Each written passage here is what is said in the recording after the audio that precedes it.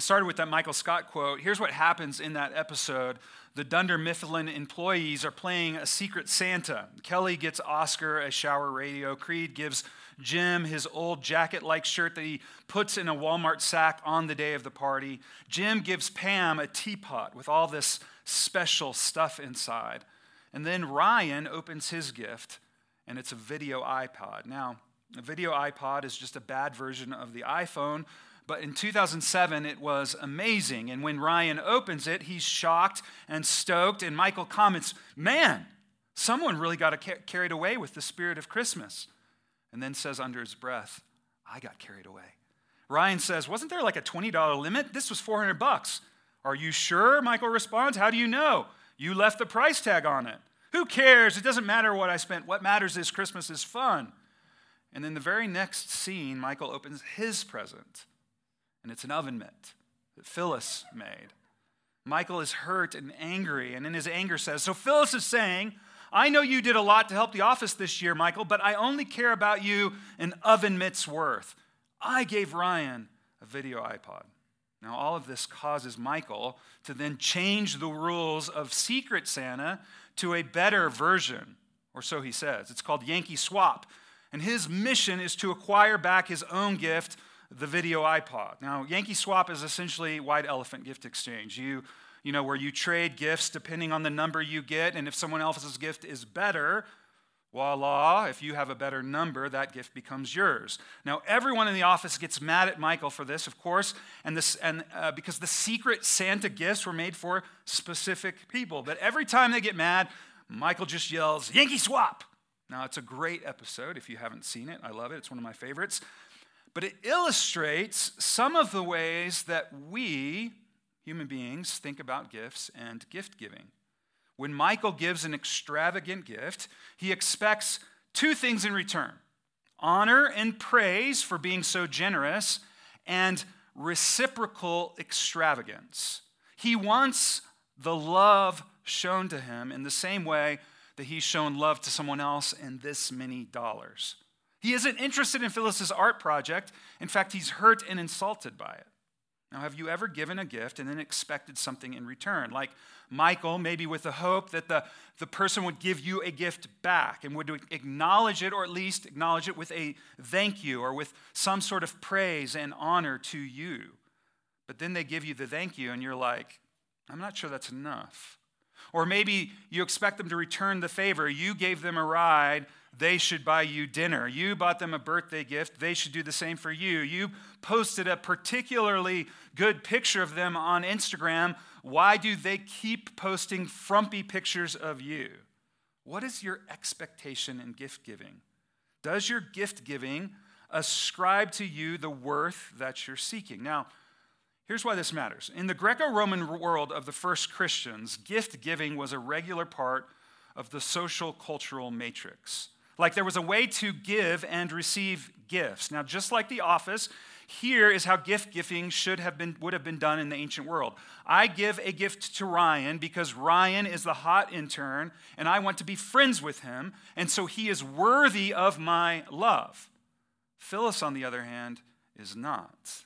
Ryan, you can repay me with cultural cachet or friendship, or the very least I can receive honor from the group because gift giving will reveal to everyone that I'm super generous. Gift giving in the Greco-Roman world was just like this. It was based on the worth of the receiver. If you couldn't repay a gift with honor or equal gift, then you were not worthy of a gift. Seneca, the Stoic philosopher, in Paul's day said it this way: gifts go around in circles. It's like a continuous ball game where one person throws a ball to another in such a way that it can easily be caught and thrown back. Gifts hold a society together if they are given wisely to one who is worthy. So in our world, if your sibling or spouse doesn't have a way to pay back your generosity, if your neighbor or friend or office mate, will you still be generous? Or if there is no one who would be impressed in the room by your gift, will you still give a video iPod? Worth and honor are major factors in gift giving in the days of the Bible, just as they are for us today. So today my aim is to show you how God's gift of grace in justification is the perfect gift. It is the Yankee Swap that we need. This gift of Jesus is better than Adam's gift that he gives us because it's life and not death, because it's free and it's incongruent, and because it's super abundant. So first, the gift that Jesus gives is better than Adam's gift because it is life and not death. The whole section here is a comparison of what is given to us in Adam and what is given to us in Christ. We are given something by our first parents, and it's a gift that unfortunately keeps on giving. It's sin that leads to death, Paul says. In verses 12 to 14, Paul starts not with sin, but with death. He's asking the question, why do we die? This is Paul's primary inquiry. Last week, we talked about Jesus is life. Well, why do we die if Jesus is life? Why does death spread to all humanity? Paul's conclusion is we must deserve death because of sin. Here's what Paul says in the Greek. Because of death, all sinned. Notice that. Because of death, all sinned. Paul begins this section with a reality, the reality of death. And we know this to be the reality, beloved, don't we? It isn't just during a pandemic when we realize, oh yeah, death is real. It's shoved in our face when we least expect it, but we know death. We know it here in Albuquerque. We know it with friends who've lost loved ones. My wife, Danette, had a friend who lost someone to suicide this week. Like, death is a reality. And we as a culture are at work constantly to delay it, put it off, hide it, or for ourselves to be hidden from it. Paul in this church knew death as well. Plague and loss were part of life in Paul's world. And so Paul launches in to showing how the gift we receive from Adam leads to death, and how the gift we receive from Christ leads somewhere else. He is making a contrast between Adam and Jesus. The curse of Adam's sin is death, but the gift of Jesus' death is life. So death, he says, comes through one man, through Adam, our first parent. Because of sin, and since all sin, all die just like him. Paul continues, but in verse 13, he kind of takes a side road. He wants to reiterate to the audience made up of both Jews and Gentiles that the law reveals sin. Where there is no law, Paul says, sin isn't revealed. Where there is law, we see sin. The law is the flashlight, in other words, in the dark room. It shines its beam and shows to us what sin is. It's revelatory, so that sin is there in the dark even before the light of the law, is what Paul is saying. But when the law comes, we clearly see that it's sin. And this is the sin that leads to death. It led to death before the giving of the law. Death preceded sin in that way. Death became apparent before the sin which caused it. Sin is not taken into account, in other words, is what Paul is getting at, until the law is given. And when the law is given, that's sin. And so verse 14, death reigned from Adam to Moses. What he's saying is, we see that death reigned before we knew what sin was in the giving of the law. Again, sin is the flashlight. It tells us what sin is. Now, there were sin before that. That's not what Paul's saying, but we didn't have knowledge of that sin until the giving of the law. But death was always there. It reigned in humans.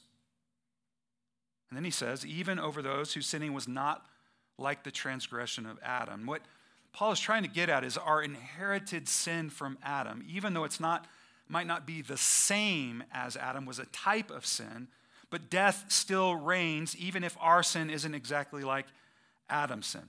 Even though we don't break the command in the same way Adam broke the command, even when our rebellion, in other words, isn't deliberate against God. Like, we sin sometimes unknowingly. We don't always choose to sin. We don't always choose to rebel against God in our sin. Sometimes we sin, we stumble into it. We fall into it.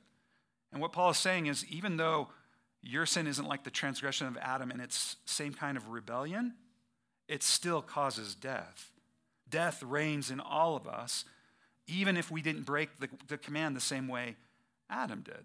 Now again, Paul is comparing Adam and the gift, it's not really a gift, but the results of Adam's sin and the death that it caused, to Jesus and what his death causes.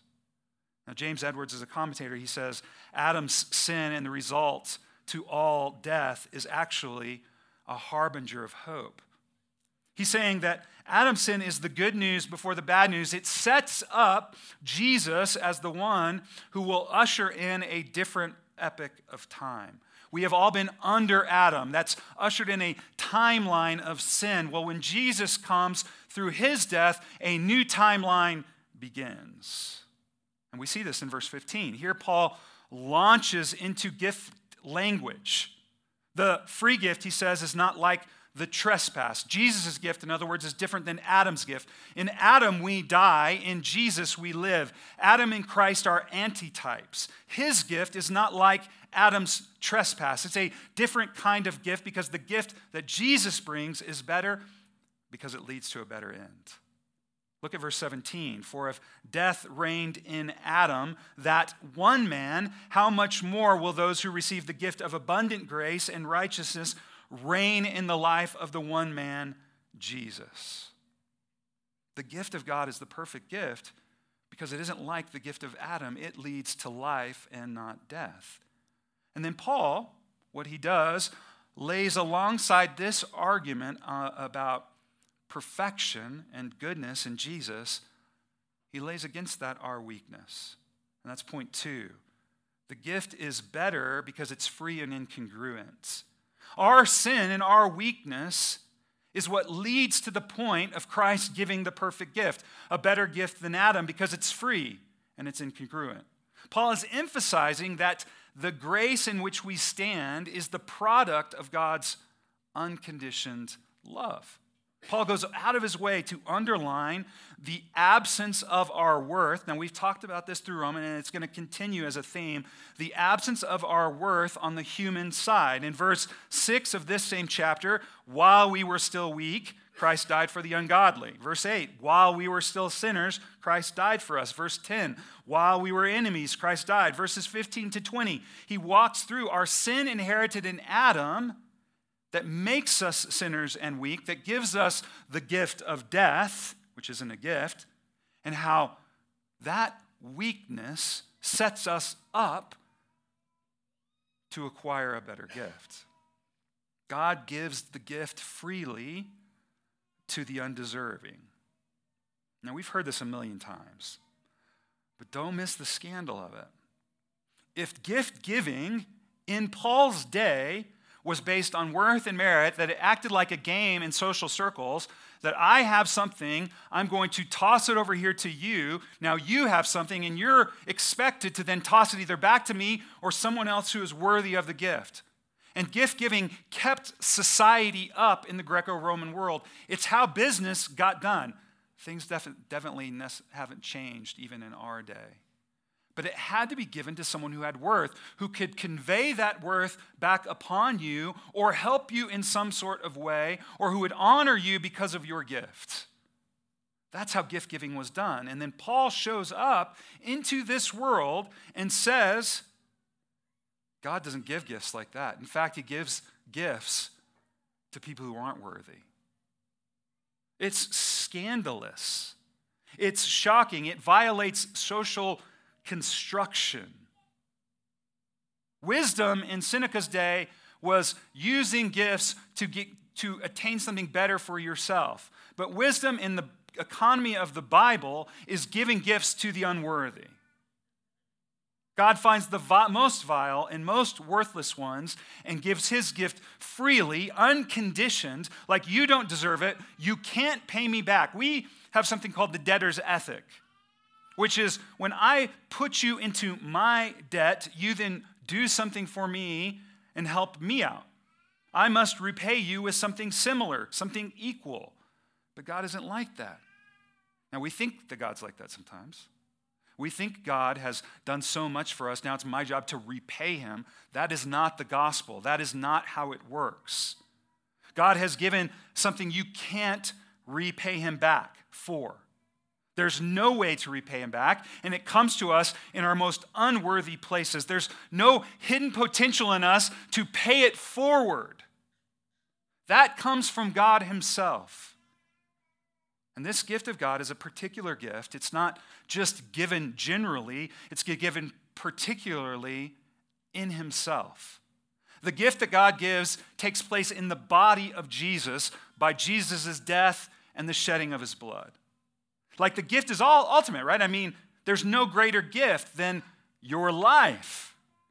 Earlier in the chapter, in verse 7, Paul says, one would scarcely lay his life down for a good person or a good cause, but Christ died for the worthless, those who are worth the least. This is the message Paul is preaching, and a message that finds him accused of being scandalous and foolish by his contemporaries. This is what is having mobs run him out of town. Now, Martin Luther, the German reformer and theologian, was especially sensitive to this and also grateful for it, this incongruity of grace, this free gift. It is only, he says, because this God gives this grace to the weary that there is rest for your bones and mine. It is only because God gives this grace to the weary that there is rest for your bones and mine. God, whose grace is the giving of his Son for sinners, is the one whose nature it is to make something out of nothing. Now let's pause here for a second.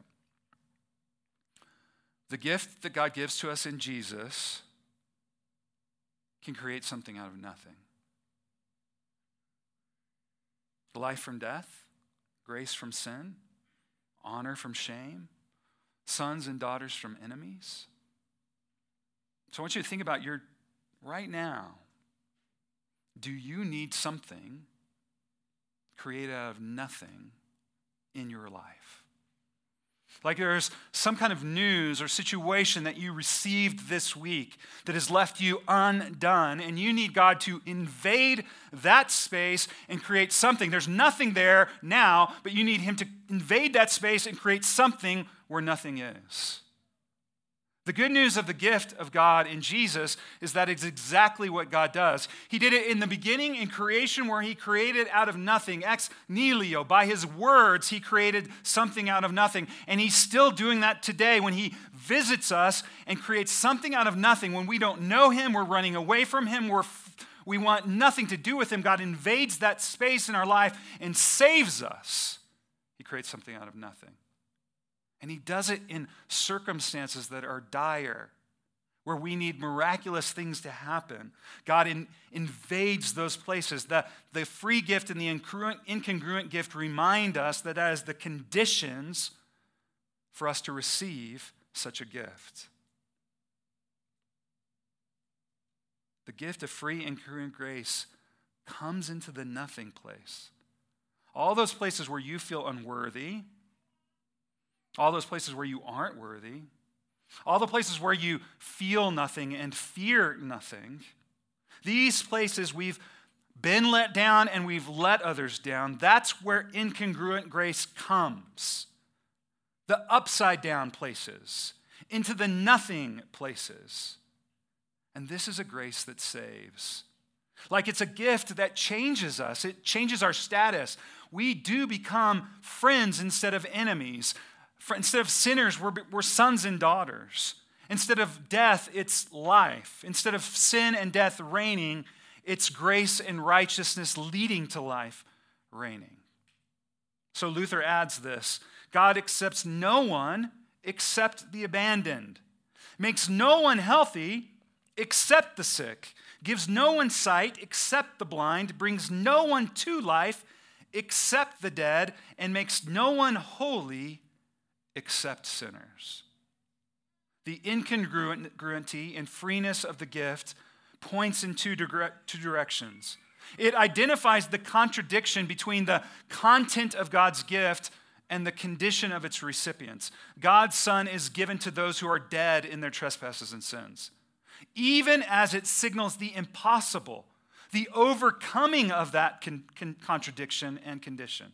Enemies are reconciled, the abandoned and alone are adopted, those in bondage are redeemed, the ungodly are called righteous, and the dead by grace are summoned to life from the grave. And so Luther says, God's love does not find, but creates that which is pleasing to it. When God finds, according to Paul's diagnosis, is nothingness and bondage and sin and death. We are all in Adam's sin. God finds us dying in that sin, and yet that's where God's love creates, incongruously and impossibly, freedom, righteousness, and life. The gift creates unprecedented new conditions. Dead are raised to life. Dividing walls of hostility are destroyed. Now hear this. There is hostility in your life, in my life, and in our world. And the gift of God's grace in Jesus creates unprecedented new conditions where you think it is impossible for there to be peace. God, by his gift in Christ, can bring peace. So the gift lands only on the dead, only on the unworthy, only on the needy, only on the weak. And this gift says your worth is then given to you as gift. It's crucial that we grasp this step if we are to understand the gift of grace that God gives, if we are going to trust it by faith and grow in it. The gift lands on you unworthy and then makes you worthy. And what's the greatest gift you've been given? Think about that. Most of us haven't had someone give their actual life for us, but you might have. It could be some material good, a car, an experience, vacation, a future, an education, something heartfelt, creative expression of love, a mixtape, a TikTok video. What's the greatest thing you've been given? The gift in Christ, the ultimate one, the purest one, the best among us, he's given for you. Unworthy as you sit, and conveys upon you an alien worth. Verse 18, through one man's obedience, many are made righteous, good, acceptable. Now, this is how it works for me. I don't know if it works for you this way. What's troubling about that for me is that I ultimately would rather earn the gift and make myself worthy. I'm Michael Scott. I want the honor of giving the best gifts. I create stuff for people, and I make meals and videos. I buy gifts. I want the honor of being the most worthy to receive the best gift. So I want my wife to think I'm so awesome when I give her a great gift. And then my expectation is return on the investment. The heart wants what the heart wants. I want the reward for my hard work. I want people to see my generosity. I want to prove myself worthy. This is what we do. We are all Michael Scott. All of us insecure, needy, desperate, hoping someone will ascribe worth to us in some way. We know we are unworthy. We live with it every day in ourselves, in our body. We know how life is short and then we die and people are forgotten. So we work and work to make our name great and gain worth. Now think about what you're pursuing right now. A promotion, a degree, a home, a new home, a second degree, a new job, attention from someone you love, friendship from someone you admire, accomplishments in your sport or field, experiences that endure and produce memories that will last. Those are things we pursue. And think about how vulnerable life is. Think about how wounded you feel when you don't receive what you think you deserve. What's the temptation in those moments? Well, I don't need you. I can create my own worth, my own righteousness. So you join a new tribe and a new group, and you go about constructing a new identity and more worth. And this keeps us from being present in our lives, present to the very complex and real emotions that we feel, because we're always working and striving to generate worth, to get someone to affirm that we are good enough. Why do we do this? Why can't we just believe God, especially a holy God, that he can love us as we are? We somehow, anyhow, try to clean ourselves up, get ourselves right. Like when I go to the doctor and I know I'm going to get weighed and my blood pressure is going to get checked, I'm like, I have to go try to lose weight before I go to the doctor to clean myself up so I'm worthy of a gift. And sometimes we say, yes, I believe this, and then we get to living. We come to church, we have people asking us about our lives, and at first we're sheepish, and we don't want to share, but then we do, and we confess. Our struggles come out. It feels good to be honest, to admit that we can't create our own worth, and we receive this grace from friends that we didn't deserve, which happens here at City Pres all the time, by the way. This is a church and a people that seek to do that to one another. But we do that, and then we mess up again. We do the same things over again. We envy, we lust, we gossip, whatever. But this time, when you come back to that same group of friends, you don't want to confess. Because you think, I should be past this now.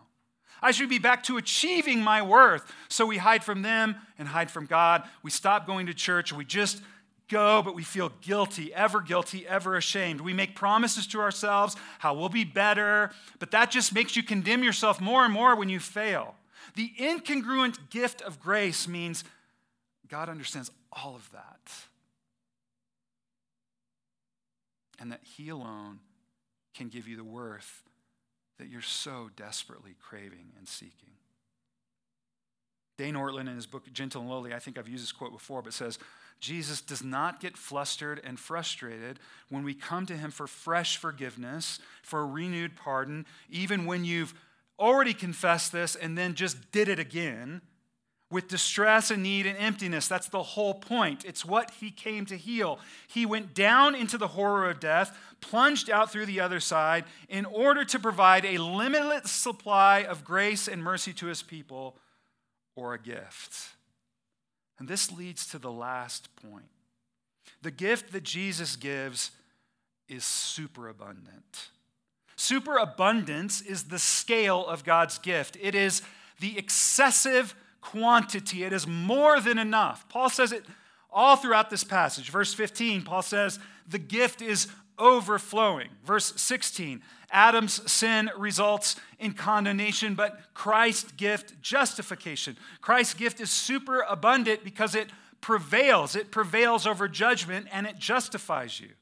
How much more efficacious is the Christ gift? Verse 17, to those who receive it, receive an abundance of grace. Verse 18, it leads to justification to all who receive it. It makes us righteous when sin and death reign.